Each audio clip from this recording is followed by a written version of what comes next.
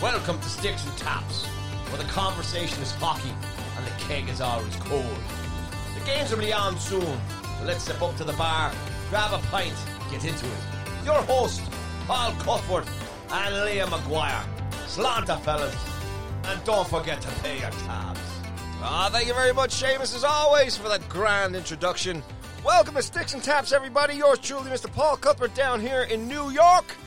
And everyone, please say hello to your friends of mine, Mr. Liam Maguire. How are you, sir? How's she going, brother? How's she going?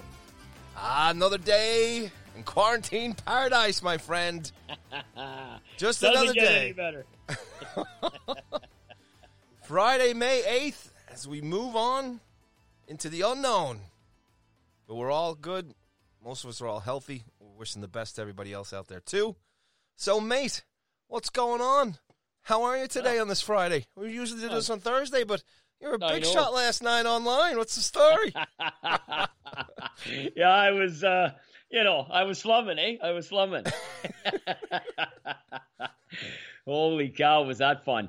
Well, let everybody know who's listening today. I know, like I said, everybody knows and loves you. Obviously, was tuning in last night. I checked it out. But tell everybody on the podcast here what you did last night, and then we'll let everybody know where they can get the links if they didn't get to see it.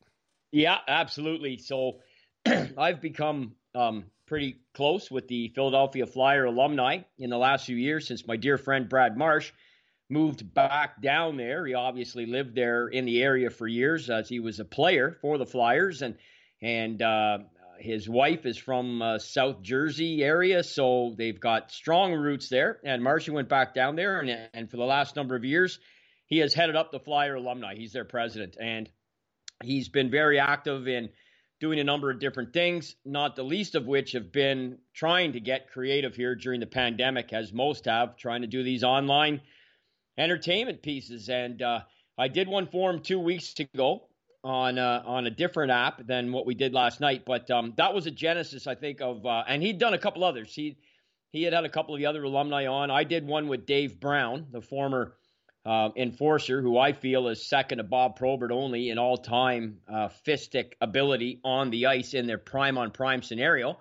And I did it with Brownie. He wanted me on to sort of do the interview with Dave, and which I did for about 70 minutes. And that was for a much smaller group, sort of an in-house group of actually, you'd love this, Paulie. It's I may have told you this actually already, but it's a group of men and women called the Warriors, the Philadelphia Warriors, and their former military, many of whom were injured in theater.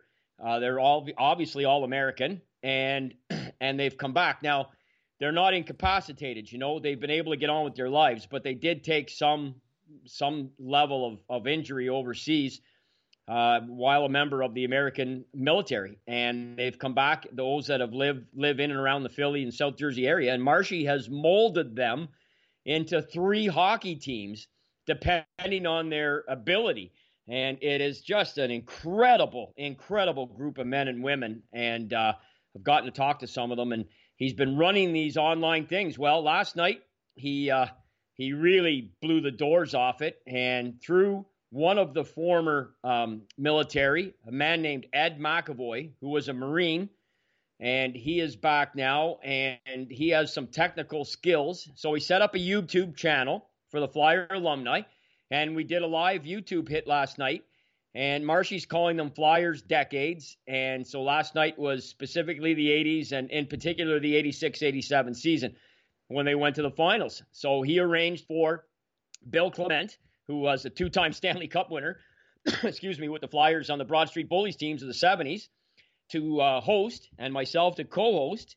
And he had on, he lined up Dave Poulin, Ron Hextall, Mark Howe, J.J. Daniel, Mike Keenan, the coach, and then just to put the cherry on the cake, the icing on the cake, he brings in Mark Messier, who was on the Oiler team that obviously beat the Flyers in both 85 and 87. And he had him on the call last night too. So there I was with Billy, and we hosted that for about 100 minutes. I guess we went a little more than an hour and a half. And then when we went off live YouTube, I can tell you, Paulie, we stayed on for about another 30 minutes.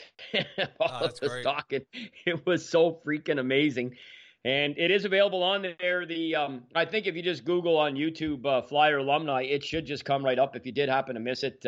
If you do follow myself and Paulie, thank you for putting it out there on the social media platforms that we share. I saw you did that. And so if anybody follows Paulie or myself, you didn't catch it, it's that same link will take you there. It is posted. It's archived now.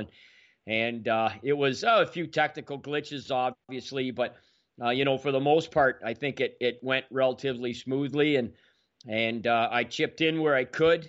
I was as much a church mouse as times as I was just trying to offer up a little bit of, when needed, a little bit of background info with some of the guys forgetting some of the stuff that they did in their careers. That was great. It's pretty funny.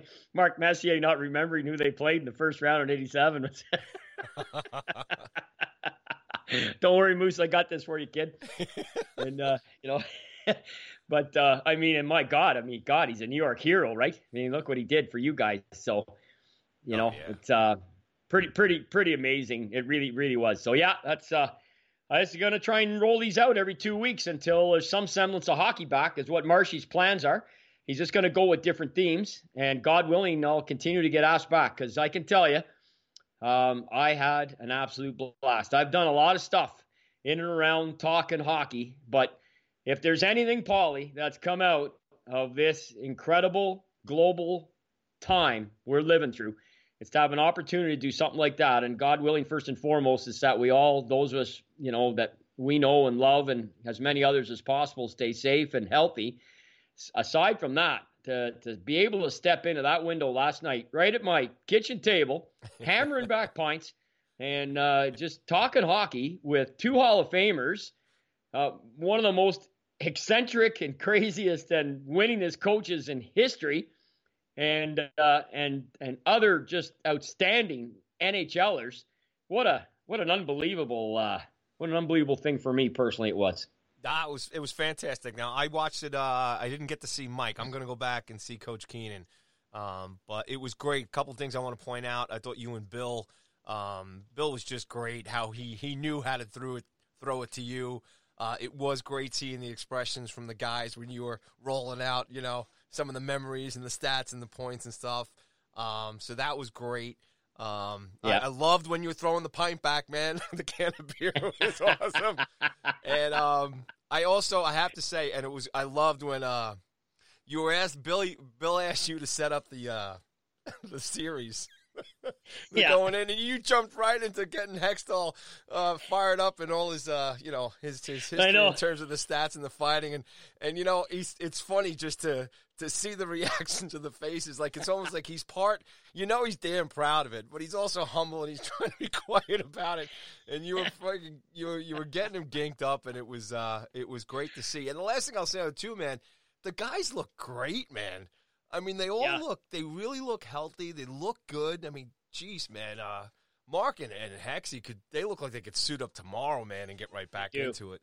And they really do. And right out of the gate, when you started things off with talking about Poulin, his NHL debut and the score, and just seeing him, he was just looking up, going, "Oh yeah," it was super, man. And I hope you guys do more of it. And I am looking forward to going back and catching the second half of it, because obviously Mike Keenan and him and Mark here and stuff. And it was great. It was fun hearing how the Rangers were always giving the Flyers troubles back then. And they were just, I know, they were some amazing series back then. And these are all great. They're great memories for me, obviously, being a kid back then and growing up with those guys, when literally I was just becoming a teenager there in 83 and 84, 85. So you get to 86 right. And stuff. And like in New York, such a memorable year here with, even though I'm a Yankees fan, but the Mets winning in 86 and just watching the transition from the Islanders basically handing over the baton, to the Oilers and Mark and Wayne and those guys. And then, yes, the Flyers had some fantastic teams during those decades. Rangers were always on the peripheral. I can't remember who was mentioning it, though, about how the Rangers would just kind of chill out and then cause all kinds of trouble, come playoff time. And obviously the last thing, too, was seeing Hal, and you pointing out the legacy there and everything else. So it's just a super job. And for guys like me, like I said, I'm 50, and seeing those names, and you know, me and you were talking yesterday, and when you told me you were doing this, I mean, just so pumped, so excited, so happy. And yes, you're right. And these days that we're living through right now with virtual communications and everything else, and seeing this, and actually, it was like same thing. I'm sitting there with a can and just watching you guys and just listening to the stories. And I think that's what's great. And I think that's just a super thing about hockey and hockey fans. And granted, all sports, they all have their moments and their stories, and all athletes are pretty much the same in that extent.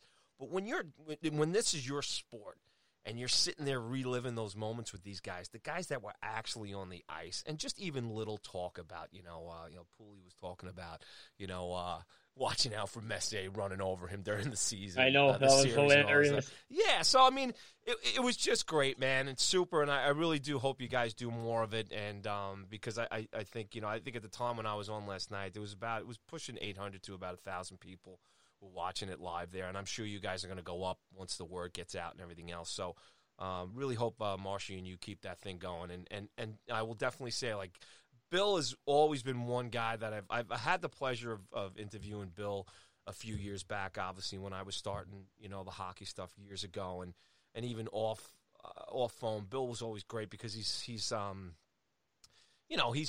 the business. He's a professional speaker as well, too, and obviously, he's a guy that we grew up with in terms of ESPN, him and Thorne, right? Gary. Gary Thorne. Yeah. Again, growing up back then in those days, and Bill and Gary were the two main voices of national hockey down here in the States, you know what I'm saying, ESPN and all that stuff. So I love Bill, and your rapport with him, the setup, and the way you guys all worked out was great. So definitely look forward to seeing this go forward, and I hope it does for you, bud. I do too. I do too. It was I was hired, right, and so it was pretty significant to get that opportunity when you think of what association really do I have with the Philadelphia Flyers. Growing up, Canadian here, rural. I mean, okay, I have some knowledge and I can speak to it, but you probably could have structured things a little bit differently. So I got to thank Brad Marsh. Marshy made it happen. He believed in me. He thought I'd be a good fit. And, we did a couple dry runs, and we actually have a bit of an interesting connection with Dave Poulin. One of his daughters lives here in Ottawa, works at the same accounting firm where the girl I'm currently seeing, Dave's daughter actually is part of her staff, if you can believe it. That's how small a world it is. Wow. It's just unbelievable. But yeah, man, I tell you, I really enjoyed it, and I do hope to get a chance to do some more, and it looks like we're probably gonna have time to do a few more anyway, at the very least. So it's good stuff, man. And to have Messier agree to come on, I mean, as I said, he held the ultimate trump card. Obviously, you go back in time, and they won, right? They won in '85, they won in '87. So you take your pick, but at the end of the day, I thought he was very gracious. He handled everything. The rapport with him and Pooley talking about the cross checks was classic. And, oh, man, the whole thing, I loved it. I just loved it. So we had a few technical glitches, and we were texting there, all of us, myself and Marshy and Bill, during it. And we tried our best to keep it as seamless as possible and keep guys engaged and whatnot. Because guys came on like Mike Keenan came on before he was supposed to. Messier came on before he was supposed to. Daniel was late. I mean, everybody's all over the map, so we were kind of going off the fly. But I don't think it mattered. I really don't. I think it went fine, No. I have a quick question, though. Where was Bill? And I haven't done it. I haven't gotten around to it yet. And I know even, like, friends of mine and stuff, they do these Zoom happy hours and all that other stuff. And, my wife is doing Zoom stuff with school, and my daughter's doing Zoom stuff with her friends and everything else, and then even my son does Google meetups with his elementary school. So I haven't done any of that stuff yet. I've primarily been doing radio and recording as far as the music stuff. My question is, watching it, where was Bill? And then is there somebody who masters the click to the next person, or are you guys doing that from your spot? How does that work? No, it's that Marine I told you about, Ed McAvoy, a retired Marine. Yeah, he's in Philly. Marshy's in Philly, and everybody else was scattered. Like Keenan is in Key West. Messier, I have no idea. Markow, where did he say he was? He's in Florida somewhere as well. And Bill Clement, I want to say, what did he say? 'Cause I think he said he's in South Carolina, I want to say. Okay. And I think I'm trying to remember now because it kind of all came up at the end there when the guys were saying different things they were doing to stay in shape. And Dave Poulin said that he's got some 4,000 foot mountain or something close to where he lives, and he climbs it on a regular basis. And a couple of guys were saying different things they were doing to stay in shape. Like you look at Pooley, you could see he doesn't look 5 pounds over his playing weight. And like you said, Hextall and Messier look like they could suit up today. Absolutely. And, and Mike Keenan's fighting prostate cancer, and I thought he sounded great. Yeah. And I mean, the hair's gone, but, he's doing well. And I thought, the exchange between him and Hextall talking about the brawl in Montreal was just classic stuff. I mean, it was just like, it's just phenomenal. It's phenomenal to have a window into that. And yeah, I checked it out there about 8 o'clock this morning. It was over 1,600 views at that point. So it was, I guess, other people, because it's archived, are coming on and checking it out and whatnot. So there's enough there for Marshy if he wants to do something with that and build on it. And I'll tell you what, man, tip of the iceberg, eh? You could look around, do some things, get some guys on, structure a little show. That's all he wants to do, is just try and bridge the gap here till we get people back playing on the ice. It's super, man, and again, just watching it from this side of the screen, and again, I mean, you're bang on. I'm sure it was incredible to be a part of it, but it was also so enjoyable to watch.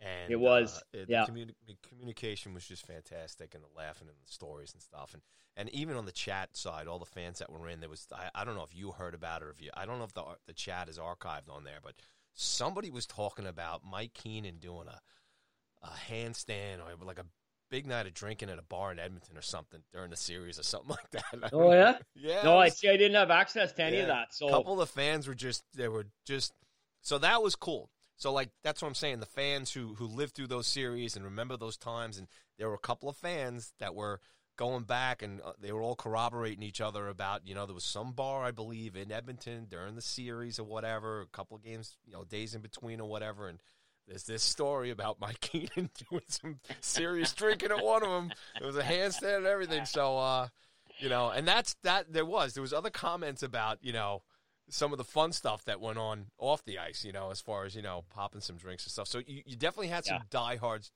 tuning in last night too. So, all in all, man, just a great experience, a lot of fun. And I think, like I said, the more stuff we get that for fans right now, it's a blast. I mean, the other thing I just started doing too, messing around, was playing a little Xbox NHL 20, just to, it takes you into an arena, even though the people are fake. I'm getting my butt kicked, but man, it's just having that little hockey stuff. But great stuff, man. Hope that, like I said, tell Marsha to keep firing those up, man. You could do every year, man. It's good stuff.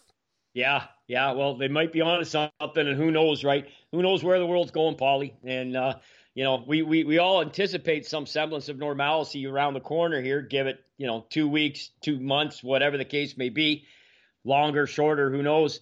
But what is the new normal going to be? So these things, and a lot of things in life, might become part of our new normal. And when you can set them up as easily as this and just have people right from their home, and let's be honest, I mean, most of the population does have the ability to log in.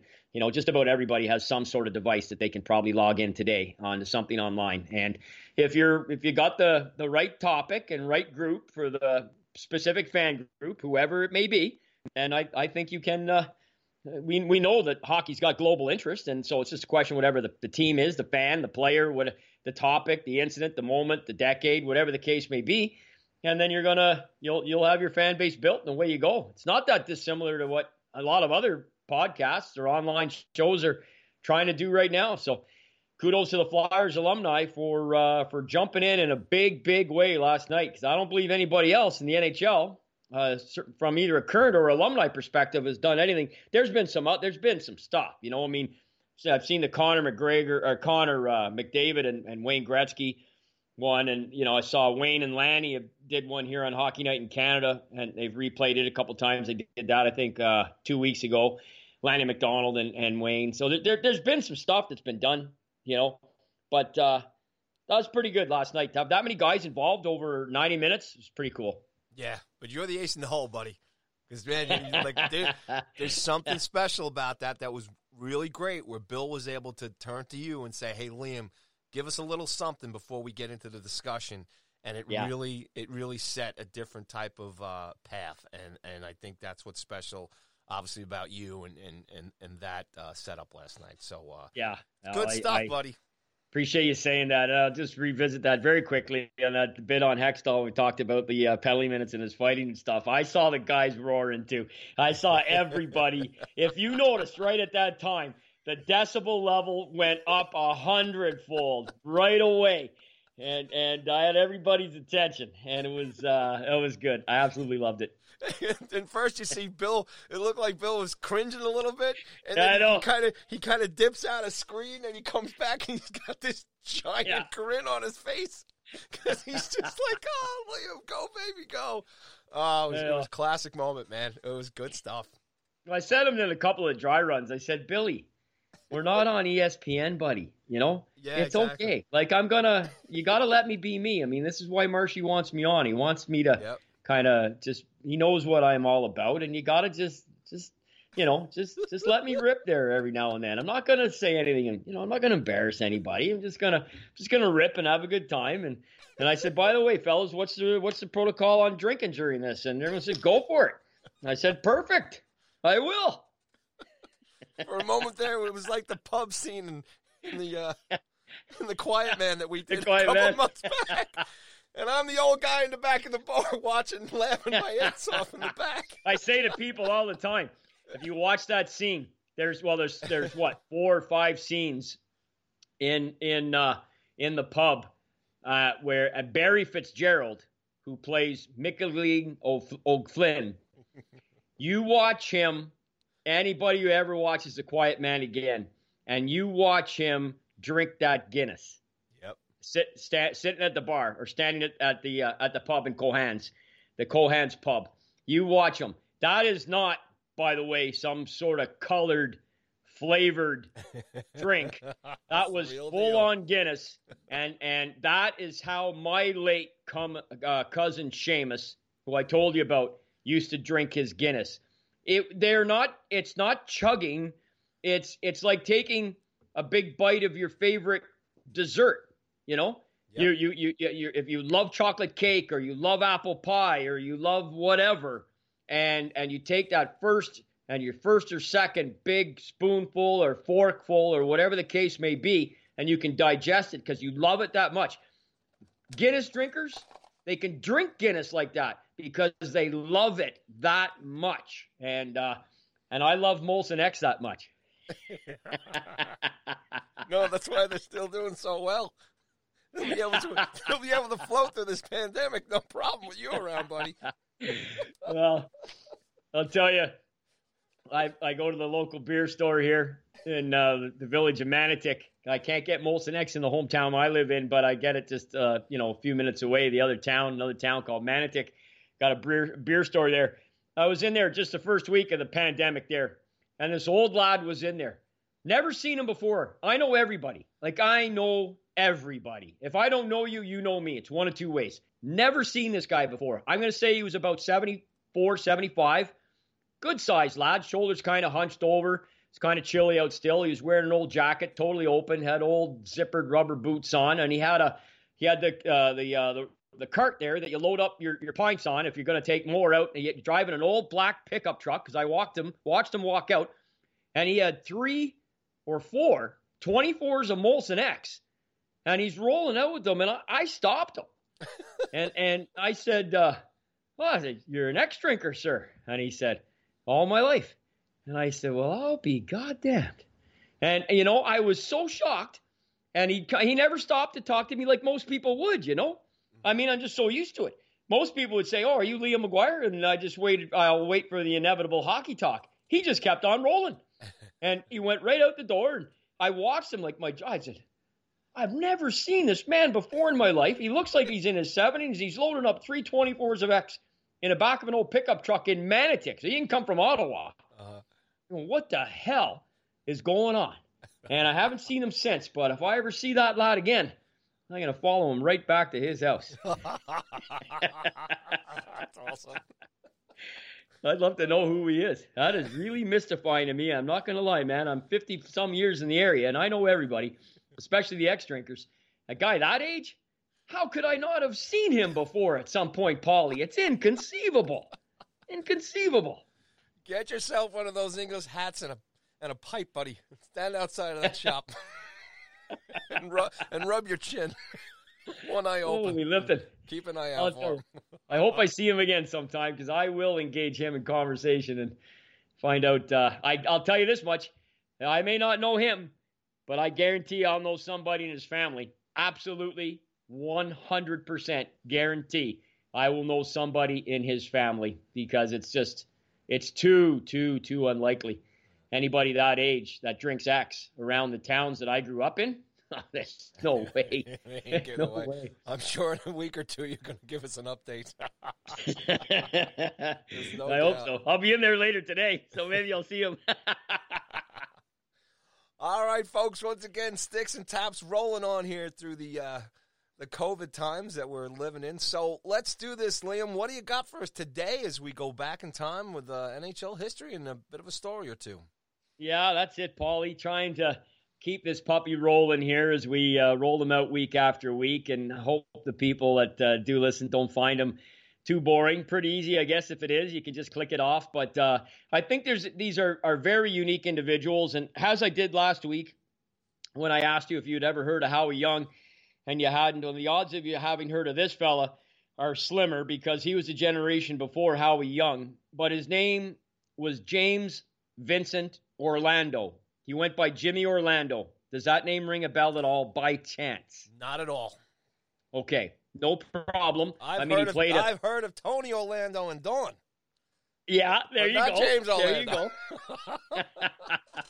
I don't think there were any relations, but Jimmy was not unfamiliar to a nightclub scene, shall we say? Good. There's a good segue. There you go. Three times, baby. Well, let me tell you about this cat. So his name is James Vincent Orlando. He's born in Montreal.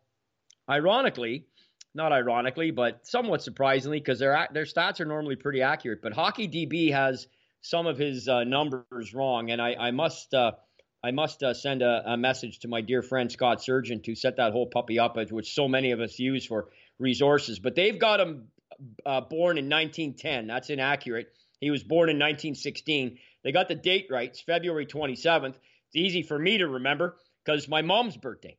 My mom's birthday is February 27th. So Jimmy Orlando was born in Montreal, February 27th, 1916. And he took to hockey like most kids did, growing up in the minor hockey system in Montreal, which really began in earnest in perfect time for him. The Montreal amateur hockey system really came into being around 1910, 1911. And it was the man, you're familiar, of course, Paulie, with the Hart Trophy for the MVP in the league. Yep. Right? So the Hart Trophy was originally named after Dr. David Hart, who donated the trophy in 1924 just for the MVP of the league. And then in 1960, they renamed the trophy the Hart Memorial Trophy in memory of Dr. David Hart's son, Cecil Hart, who was a former coach of the Montreal Canadiens, Stanley Cup winning coach of the Montreal Canadiens, and the man who is largely recognized and regarded as the origin of minor hockey in the city of Montreal, Cecil Hart. Cool. So that said, Jimmy Orlando, born in 1916, by the time he's 8, 9, 10, minor hockey in Montreal is absolutely blowing up. The Habs had won their first cup in the year Jimmy was born. They won their second the year he was 8. They had Howie Morenz, who was one of Jimmy's first heroes. And the rest, as they say from a minor hockey perspective, is history. He becomes a member of the Junior Montreal Victorias. And this is when some of his on-ice attributes began to take shape. Some of the first things ever written about him usually included the words mean-spirited. He was a mean-spirited player. This is when he was 15, 16, 17. He was playing for the Montreal Victorias, junior hockey. He got in a handful of games with the senior Montreal Royals. Yet the funny thing is, he was right in their backyard, and the Canadiens absolutely sucked at that time. In the late 30s, they were brutal, and they didn't sign him. Now, was he reckless? Yeah. Was he looked like a little bit out of control a lot of nights, and his talent maybe was iffy at best, if you want to even call it that. But yeah, so they didn't sign him, and he ended up as a prospect under the auspices of the Detroit Red Wings. And he essentially turned pro belonging to the Detroit Red Wings. So he comes out of junior hockey, and he turns pro with one of the teams affiliated with the Detroit Red Wings in the International Hockey Leagues, called the Rochester Cardinals. So again, buddy, not this is state of New York stuff here. Here we go. And he plays part of a season for them. Then he goes to another Detroit. He moves up a league. That was in the IHL. He moves up to the IAHL, which was the forerunner of the AHL. Now, the interesting thing about this, Paulie, is we just spent a good chunk of time there talking about my hit last night with the Flyer alumni, of which one of the people were, when we just talked about him, Ron Hextall. And if you watch the introduction of Ron, you may recall I talked about his grandfather in 1937 playing for a team in the IHL called the Philadelphia Ramblers, where he led the team in scoring, or led the league in goal scoring. Well, guess who he was up against in that same state from the Pittsburgh Hornets? Jimmy Orlando. Jimmy was in the league at that time, and he was one of the penalty minute leaders. And he was so aggressive and so effective that the Detroit Red Wings called him up. So he started his NHL career in 36-37 as a member of the Red Wings. He played parts of that season. He had a cup of coffee with them again the next year. He went back to Pittsburgh, played most of that year, led the league in penalty minutes. Now he's starting to make a name for himself in pro hockey as a guy who is quick with the fists and is good with the fists. And a lot like Howie Young last week, Jimmy Orlando was a really good-looking man. He was a good-looking guy. And his trademark for him, and it may seem funny to say this going back this far in time, but this is 100% legit. He was one of those guys, Paulie, that he could shave at 8 in the morning, and by noon, he needed another shave. He had the 5 o'clock shadow going after like 3-4 hours. And it wasn't uncommon for him to not shave for a few days. So it just always looked like he was in a state of facial growth, which wasn't the norm at the time. Nobody was doing this. And he'd take some insults and some slurs and some slings and arrows, but he just absolutely would crush anybody who came at him verbally in any way, shape, or form about his looks. So he continues on his merry way playing pro hockey. He's trying to make the Leafs. The whole next year, 38-39, he can't even make them out of camp. Can't make them. And he'd been with them 16 games over the 2 previous seasons. He plays on another one of their farm teams in Springfield. Finishes second in penalty minutes. Goes the next year, goes to camp, makes the team full-time. Now he is a full-time NHLer. Look the hell out. All he wants to do is just absolutely crush everything that moves. So he's playing for the Red Wings. Along he goes. He has a decent season by, playing like in their 4-hole, 5-hole. They only carried typically 4D at that time. He gets his first taste of NHL playoff action. Goes to the Wings next year. Now he's full-time NHLer, no problem. He's on the team. He's making the camp, 100%. Leads the NHL in penalty minutes. Okay? The NHL penalty minute leader the 8 previous years was the same man, George Red Horner of the Toronto Maple Leafs. Now there's a new sheriff in town, literally and figuratively, and he's playing for the Detroit Red Wings, and he picked up 99 minutes in 48 games played, and he helped Detroit go all the way to the Stanley Cup Finals, and his name is Jimmy Orlando. And he's a swashbuckler. He's regarded as a bit of a playboy. He absolutely loves to fight on and off the ice. He's good to go. He can drink 1,000. and he is the cock of the walk, and he helps the Red Wings go to the finals. Boom, 41-42, right back at it. Right back at leading the league in penalty minutes, even more violent, even more crazy, helps the Red Wings right back to the Stanley Cup Finals again. This is the series where they won the first 3 games and lost the next 4 to Toronto. And you can imagine Orlando out there. He was going absolutely nuts, especially as they started that losing streak and then ended up losing the Stanley Cup. Now, when he played for Detroit in 1937, they actually put his name on the Stanley Cup winning roster. He did not qualify, but if you look at some lists of the 1937 Detroit Red Wing winning team, some will have Jimmy's name on it. He did not qualify, Paulie, but some have it. However, he made that a moot point the following year, 42-43, 3rd year in a row, leads the NHL in penalty minutes, 3rd year in a row, absolutely a total wingnut on the ice, and he leads the Detroit Red Wings back to the Stanley Cup Finals, only this time they win the Stanley Cup. He's a Stanley Cup winner that you'll never be able to take away from him. It's the 42-43 season, and life is grand. However, we all know what was going on in the world at that time.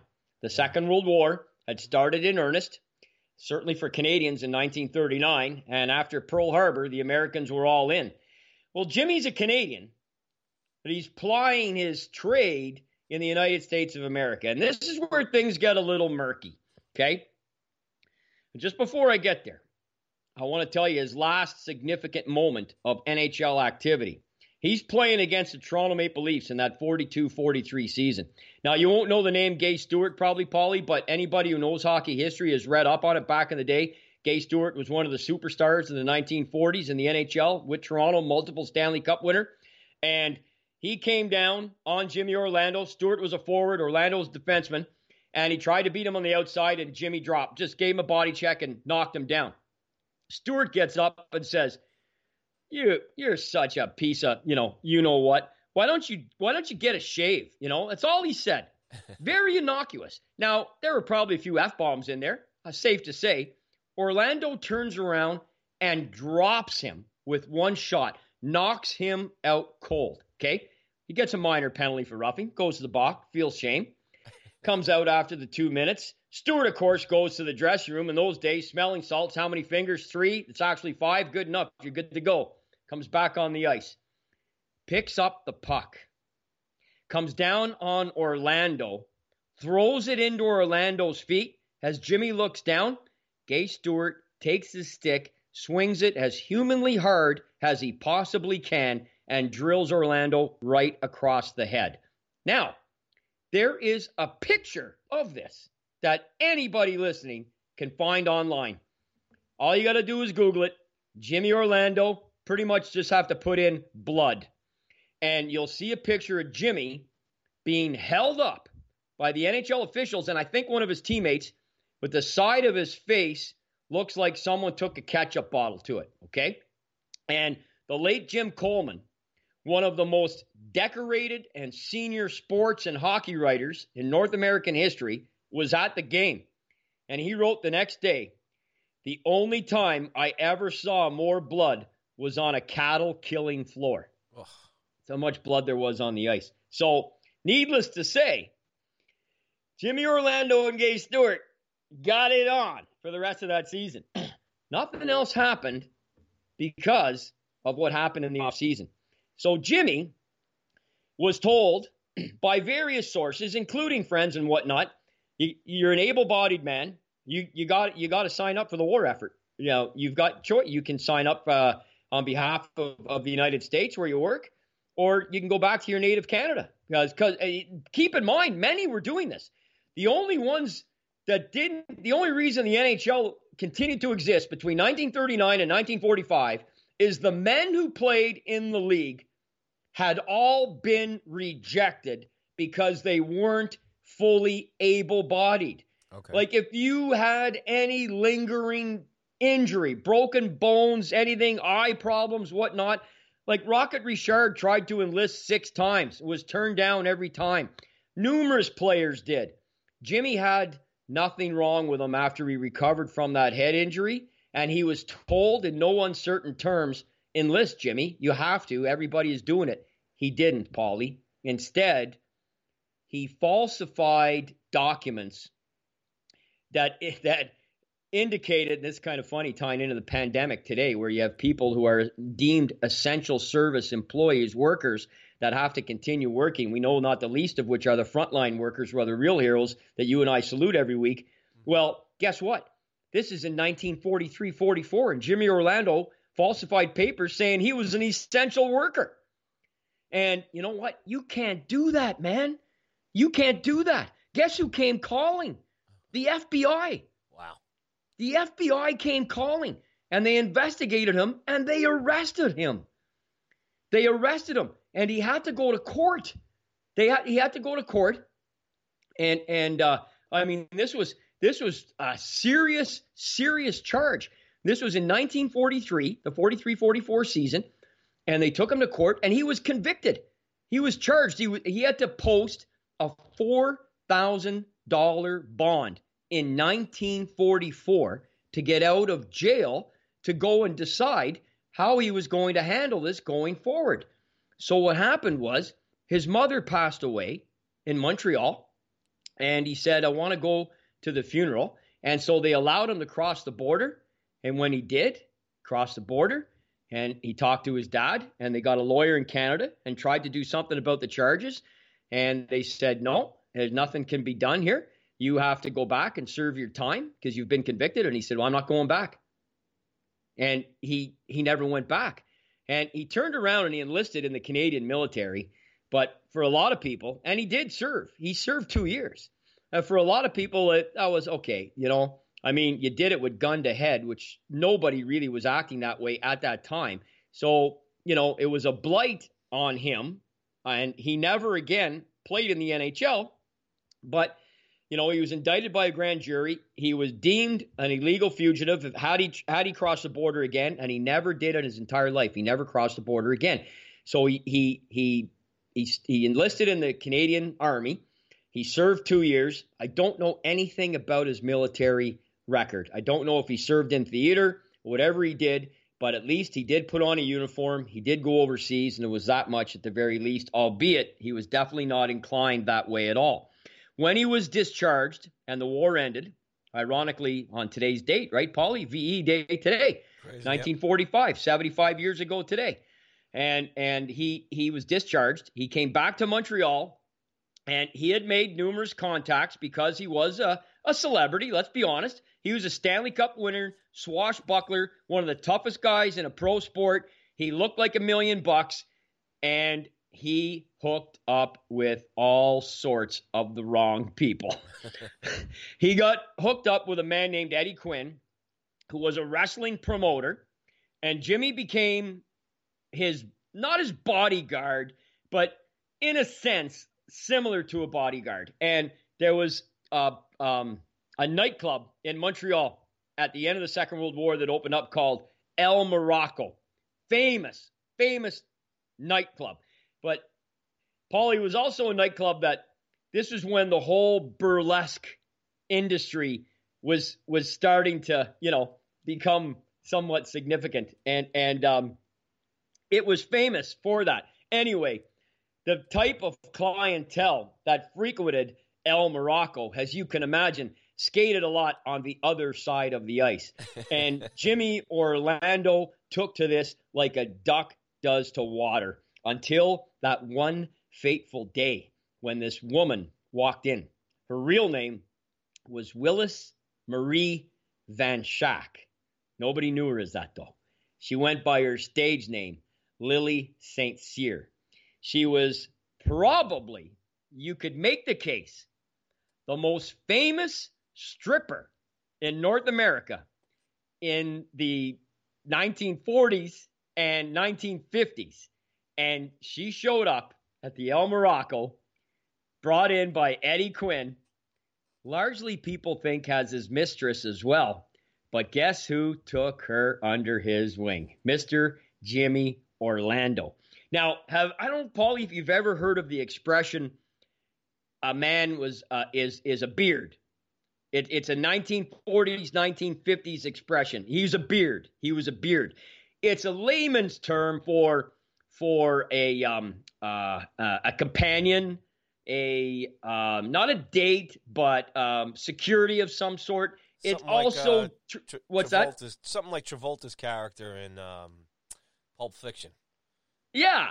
Yes, exactly. With Uma Thurman when he took her out to the nightclub, right? Yes. And they did the dance contest, right? Yep. Yeah, exactly. Exactly. That's a perfect description. So Orlando, now Lily St. Cyr ended up being married a total of 6 times. I don't want to go down that rabbit hole because her life was absolutely crazy. But the one interesting thing about it was she had a sister. She had a sister named Rosemary, who took a stage name as well. She also danced and stripped. And this was before Lily even met Jimmy Orlando. Her sister Rosemary took the stage name Daisy Orlando. How could that possibly? You can't make that stuff up. She takes the stage name Daisy Orlando, and Lily St. Cyr meets Jimmy Orlando, and all these men are coming around, all these gangsters, all these guys through wrestling, pro wrestling, the shadiest of characters, and Jimmy Orlando was lining them up and knocking them out. Like whoever comes around her, he was not just a protector. Everybody and their brother, if you read enough and do enough history, points to the fact that he was 100% involved romantically with her. There's no ifs, ands, or buts about it. And Jimmy stayed at El Morocco until its closing, and then he got at every new club that opened. There was one called Champs. There was another one called Algiers. If you want to talk to people that have any history of the city of Montreal in the 1950s, late 1940s, the decade of the 1950s, and into the early 1960s, Jimmy Orlando was front and center in every single club of ill repute or otherwise. He had some level of involvement in. And if that included fistically, then so be it, because he would do it. The other thing is, Paulie, that there was a tremendous senior hockey league existing in and around the province of Quebec at that time. So Jimmy went back to playing hockey, and he signed up with the Valleyfield Braves. This is in the Quebec Senior Hockey League when he's at the El Morocco. Keep in mind, he's only 30 years old. He's 5'11", 185 pounds in 1946. Believe me, that's a good-sized man. And he's absolutely fearless with the fists. And he's kicking the shit out of everybody on the ice in Valleyfield. The Ottawa Senators pick him up for the playoff run that year. They go all the way to the Allen Cup and the Quebec Senior Hockey League. Jimmy leads the league in penalty minutes. He's back in Valleyfield the next year, leading the league in penalty minutes. He plays for the Montreal Royals. He's bouncing around the league. He's either at or near the league in penalty minutes. And keep in mind, this league is not the NHL, but a ton of players that played there went to the NHL. Jimmy plays 6 years there. Wow. 6 years.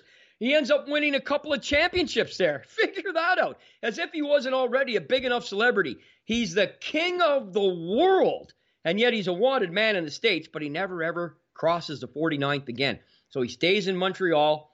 He's with Lily St. Cyr. I'm going to say this too, right? You want to talk about Googling. I'll tell you what, Paulie. You Google Lily St. Cyr and tell me that, you know what I'm saying? I mean, she looked all right, brother, but I don't care what decade you drop her into. She looked good. And Jimmy was her main squeeze, her beard.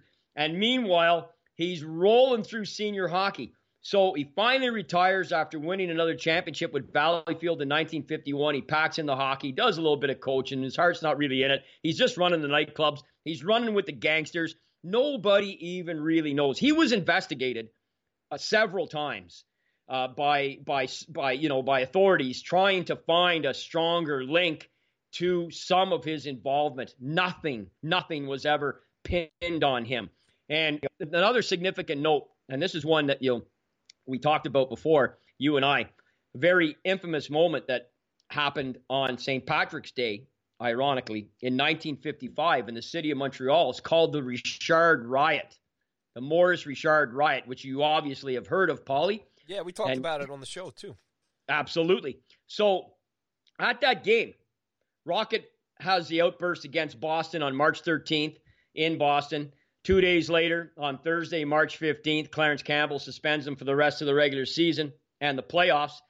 lengthiest suspension in the NHL at that time, next to Billy Kachuk, who was suspended for life, and the guys who got caught for drugs in the mid-40s. So on ice incident, Rocket gets suspended. The St. Patrick's Day game against Detroit, Clarence Campbell shows up with his secretary, who was his girlfriend, who he later married, and another woman, fashionably late as he always did, which the entire crowd went nuts, absolutely nuts. We know what happened inside the arena, and the game ended up being forfeited. But before that happened, people were pelting Campbell with all sorts of stuff, right? Throwing everything at him. And security had formed sort of a wall. There were police had come up to try and protect him. And then this guy wearing a black leather jacket and slicked back black hair comes up and says, "Hey, I respect Mr. Campbell. I just want to shake his hand. I just want to shake his hand." Well, the cops let him through. They let him through. And the kid goes up and puts his hand out like he's going to shake it and drills Campbell right in the head. Oh. So guess who was first on the scene? Jimmy Orlando. Jimmy Orlando was sitting right there. He's up like a flash, and the quote he gave in the paper was, "I sent I sent that kid's teeth out of his face like they were chiclets." I think it's one of the first times I ever in my life read anything about teeth being regarded as chiclets. And he absolutely drills the kid as all hell is breaking loose inside the Montreal Forum on St. Patrick's Day, 1955. And who's right in the middle of it again? Jimmy Orlando. So you can imagine when he got out that night in the middle of that mob, and then by the time that all came down over the next couple of days and then weeks, and the Rocket had to go in on public and everything. Of course, that's unrelated to Jimmy. He had no affiliation to the Montreal Canadiens or anything. He just happened to be sitting there and stepped in for Clarence Campbell. It's unbelievable when you think of it. So Jimmy goes on to really just slowly move into a more sedate life as he gets older, Paulie. There's really not much more to the story. He stayed involved in the nightclubs for as long as he was viable and able, as an able-bodied man, to sort of play and act and perform the role, if you will. Lily St. Cyr ended up getting married for the 6th time and finally moved away, literally and figuratively, from not only Jimmy Orlando, but the Montreal lifestyle. And Eddie Quinn, I think, passed away in 1965. There was another one of their cohorts died, I think, in 69. Jimmy Orlando died, I believe, from natural causes in his mid to late 70s. I think it was 76 or 77. Yeah, 76, I guess, in 1992 in the city in which he was born, the city of Montreal, forever a fugitive from the United States of America, a Stanley Cup winner with Detroit, the man who hit the goon who nailed Campbell on St. Patrick's Day 55, and the guy who tore a hell of a swath on and off the ice through pro hockey and beyond in the 40s and 50s, Mr. James Vincent Orlando. Good stuff, man. Again, it's a great journey again of where he starts out, as far as and again the timing is everything as far as, like I said, minor hockey starting at that time and giving this guy an opportunity to kind of launch and then how he kind of at the end of it all ends up back playing in the senior leagues, which is great too. But and then like I said, all the historical stuff that's in between there, the World War II, and that whole thing about the FBI and everything else too. Like that's something I wasn't aware about. I'm just like, when you're telling that, you're just kind of thinking of like in that amount of time. You have to believe that Jimmy Orlando wasn't the only guy that did something like that, to try and get out of being drafted, you know what I'm saying? And how the government probably went and tracked all these guys down, at such a peak time there at the start of that when they were, just like I said, especially the United States getting involved in theater and everything else. But amazing. And again, ultimately he's a Stanley Cup champion. So when you take this little journey in this story and, getting to Montreal and then getting into the nightclub business, as you would say, and the El Morocco and all that other stuff. And when it all comes down to it, he's got his name on an absolutely incredible, piece of, history there. He's a Stanley Well, Cup champion. and you know what, Paulie? I've got it. I've just found the quote here. I'll just read it to you. It's not very long, but this is based on the documents, okay, that he was accused of falsifying, okay? So he went to the Detroit Draft Board, falsified these documents, so the Detroit Draft Board gave him what was called a 2B draft deferment and listed him as an essential war worker, you know? So when the FBI came calling and he was indicted by the federal grand jury he was indicted on 4 counts of violating the Selective Service Act and 1 count of perjury. Like, this is serious stuff, man. And the trial was 3 days in a U.S. federal court.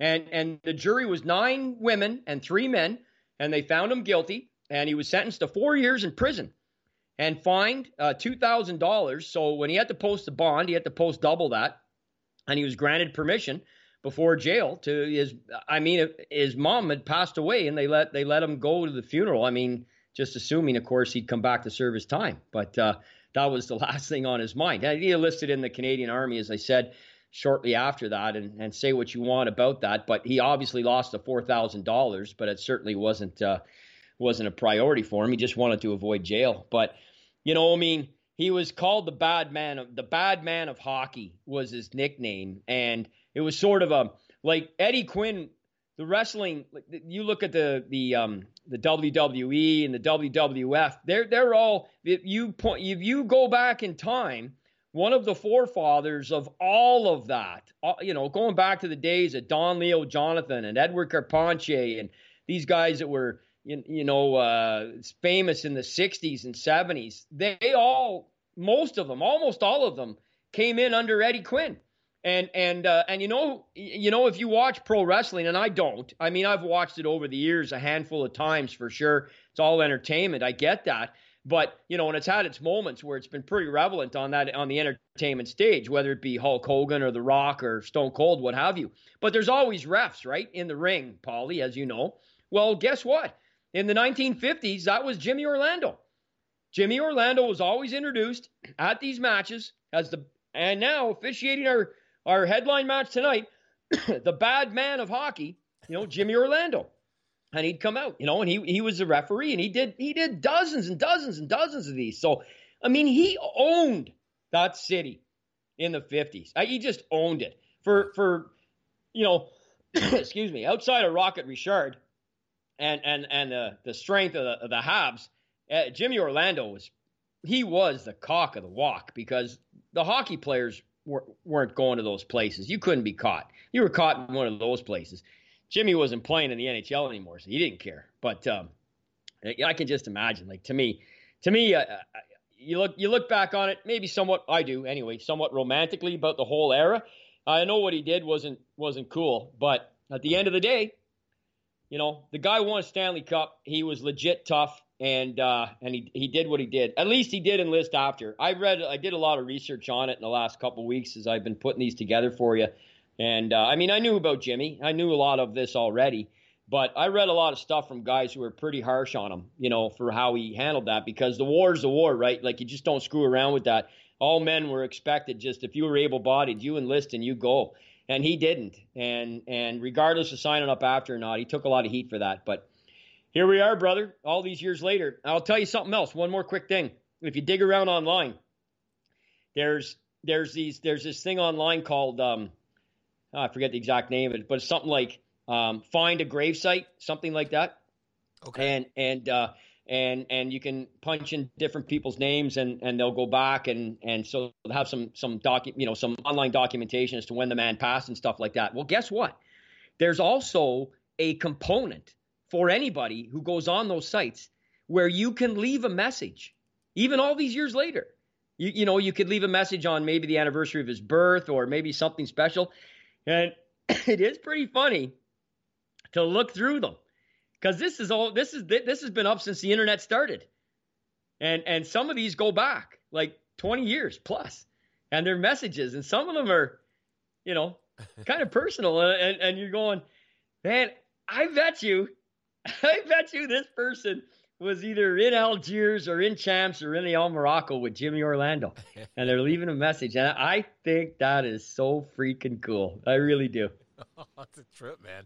Well, it's funny. I mean, I want to look up Lily St. Cyr and I want to look up the El Morocco because I have to, I want to see what it looks like because you think back about those days and, you're thinking about the Copacabana and stuff like that. I know. Doesn't it sound like that? It sounds like the Barry Manilow song, right? Yeah, absolutely. It's what it sounds like, Tony, the whole thing, right? I mean, that's what that sounds like. That's who Orlando was, I mean, oh, no. You just picture him at that time with the 5-day growth, looking like $1 million. Look what you can look up and see what he looked like. Anybody listen, you can punch in Jimmy Orlando and Gay Stewart or Jimmy Orlando and blood. You'll see the picture after Stewart hit him with the stick. If you go Lily St. Cyr, it's Lili, not Lily. Lili St. Cyr. And you can see what she looked like, and you tell me, okay? Because if you're a red-blooded heterosexual male, I know what's going on. So I guess whatever in that case. But, she looked good, and she was a hot commodity. And, and she died, I believe, in 1999, if I'm not mistaken. And anyway, it's quite a story, man. Quite a story. Yeah, no, I mean, I think that's the trip about this ultimately because, we are a hockey-themed show here and going back in time. But, so many players, after their NHL careers finish, and it's the story before they get on the ice, and then whatever that journey is to hoist that amazing trophy, no matter what decade, no matter what year over your head. And then, there's the career ends, and some guys move on and get into – these heyday stories of guys like Orlando and Young and stuff like that, where they just have these, off the ice.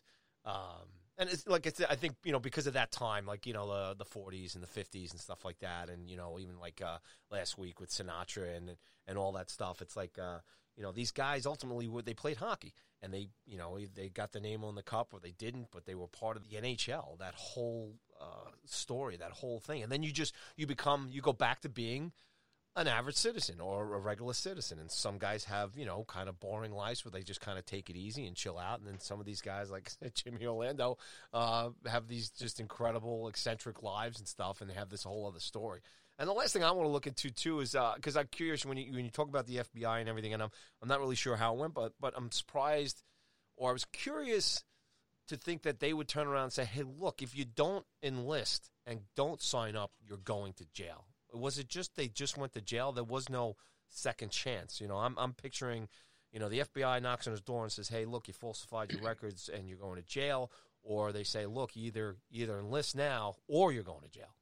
What I was able to discover about that was, and this was a story that I read. Okay, someone else, the story written by another writer who was alive in those days, and what he wrote, his name was Basil Mira, by the way. It's a fairly famous name if you've done any historical reading on sports in the National Hockey League back in the 30s and 40s. He was pretty well known, and he wrote that Jimmy had ample opportunity to decide. This was what he said, whether to enlist with in the United States or because he was essentially living in Detroit, or go back home to Canada and enlist, because it's just what everybody was doing. I mean, in 1942, the NHL came very, very, very, very close to folding up shop. I mean, that was the final year of the franchise that had been known as the New York Americans. They played one more season, that 41-42 season, as the Brooklyn Americans, just changed their name, trying to do anything they could to gather some sort of popularity and gain some semblance of extra attendance. Didn't matter. The product wasn't any good, and they folded, and that's when the NHL became a 6-team league, and that was essentially the beginning of the era that became known as the original six. Yeah. So in that time, they said Jimmy Orlando had ample opportunity, but when he was caught and charged, there wasn't going to be a second chance at that time. It was you have screwed up. You have broken what we feel are very serious laws here. And now you've gone to court, and a jury of your peers have convicted you. So you have 4 years in the big house, and he skipped out, and that was that. His big house had a different type of clientele. He had some things to do at the El Morocco. He had people to see. He had places to see and women to do. Yes, he did. Great stuff. Love it, man. Jimmy Orlando. All right, man. Well, I tell you what, as we always do, it's hard to believe I'm looking up here and an hour just flies by chatting up with you here and listening to this great story. It's too much. But as we wrap up every Sticks and Taps show, we do a little nod to the great history of Irish music, and we're sticking with the Clancy Brothers again this week, I believe, pal. Shocker. Yeah. Yeah. So why don't you tell us what we're going to do here today and how we're going to send off and what do we got? What tune we got today?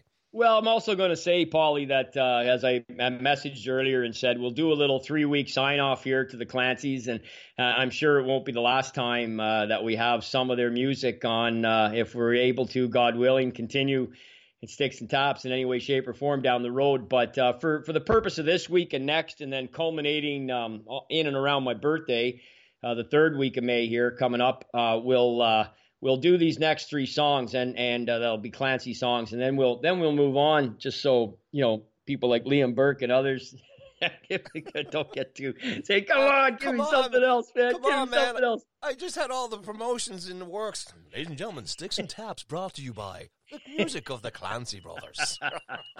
Yeah.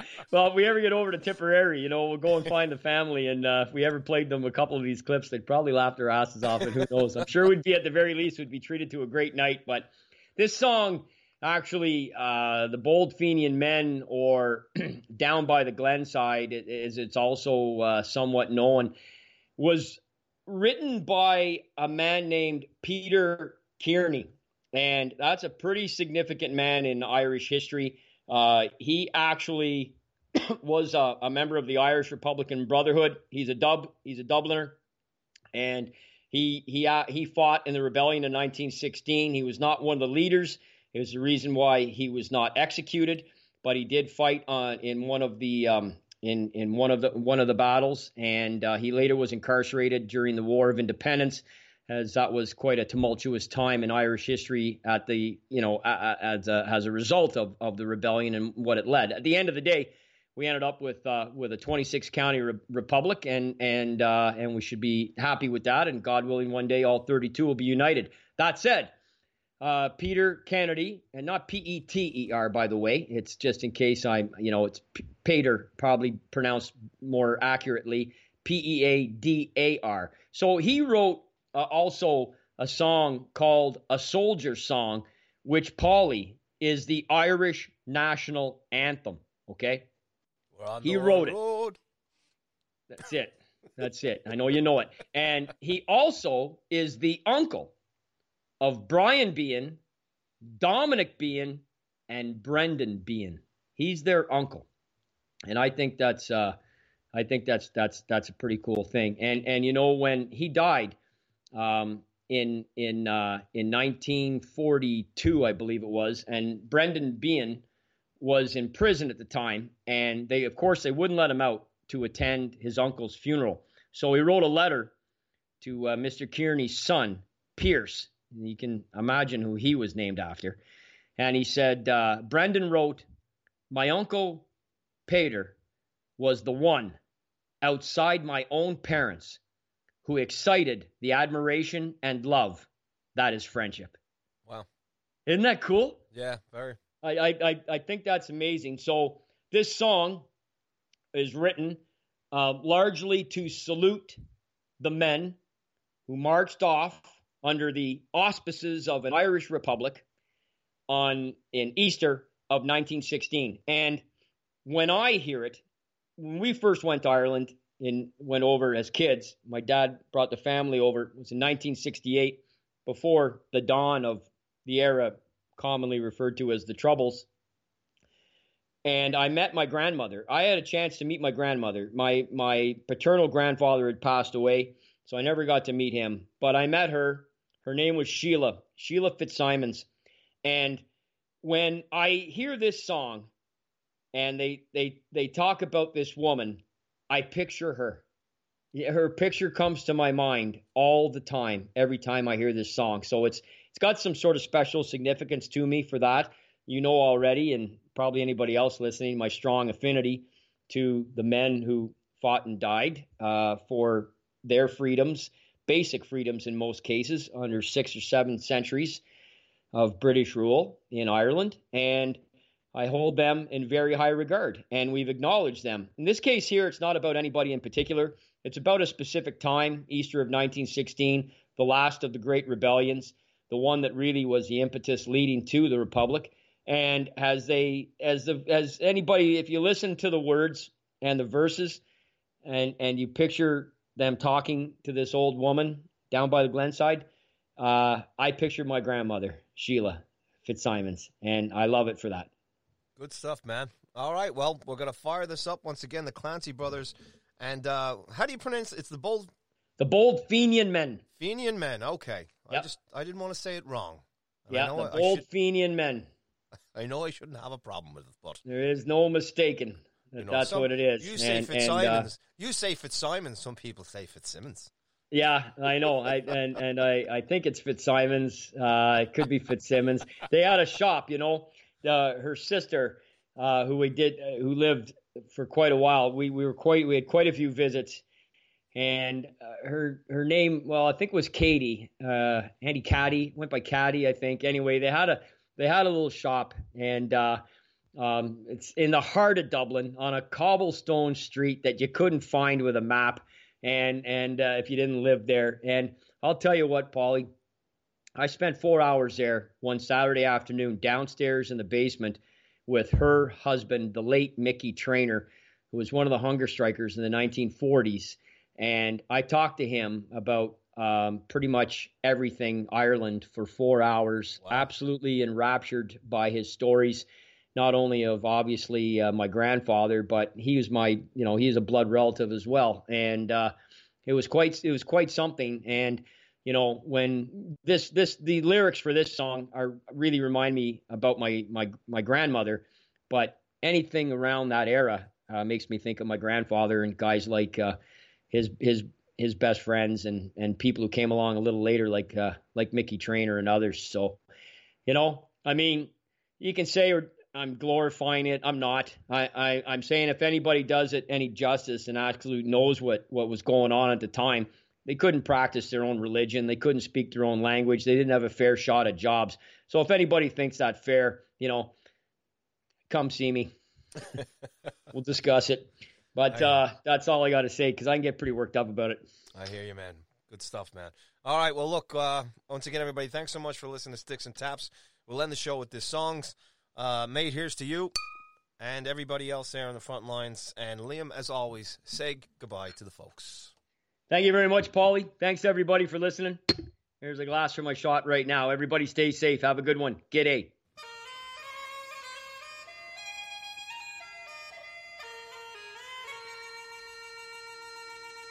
It was down by the Glenside I met an old woman a-picking young nettles, and she ne'er saw me coming. I listened a while to the song she was humming. Glory-o, glory-o, to the Bold Fenian Men.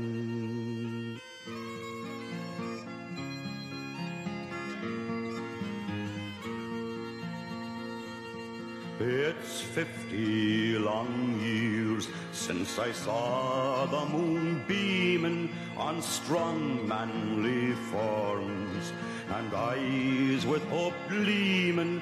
I'll see them again in all my sad dreaming. Glory-o, glory-o, to the Bold Fenian Men.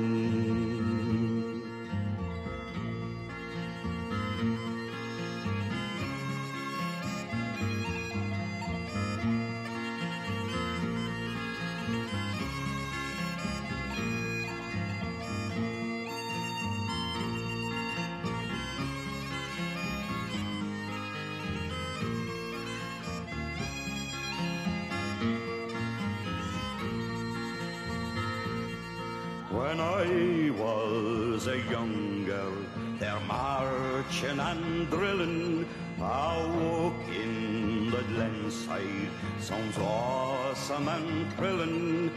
They loved dear old Ireland, and to die they were willing. Glory-o, glory-o, to the Ballfinian men. Some died by the Glenside, some died mid a stranger, and wise men have told us their cause was a failure. They loved dear old Ireland, they never feared danger. Glory-o, glory-o, to the Ballfinian men. I went on my way, God be praised that I met her, be lifelong or short, sure I'll never forget her. We may have good men, but we never had better. Glory-o, glory-o, to the Ballfinian men.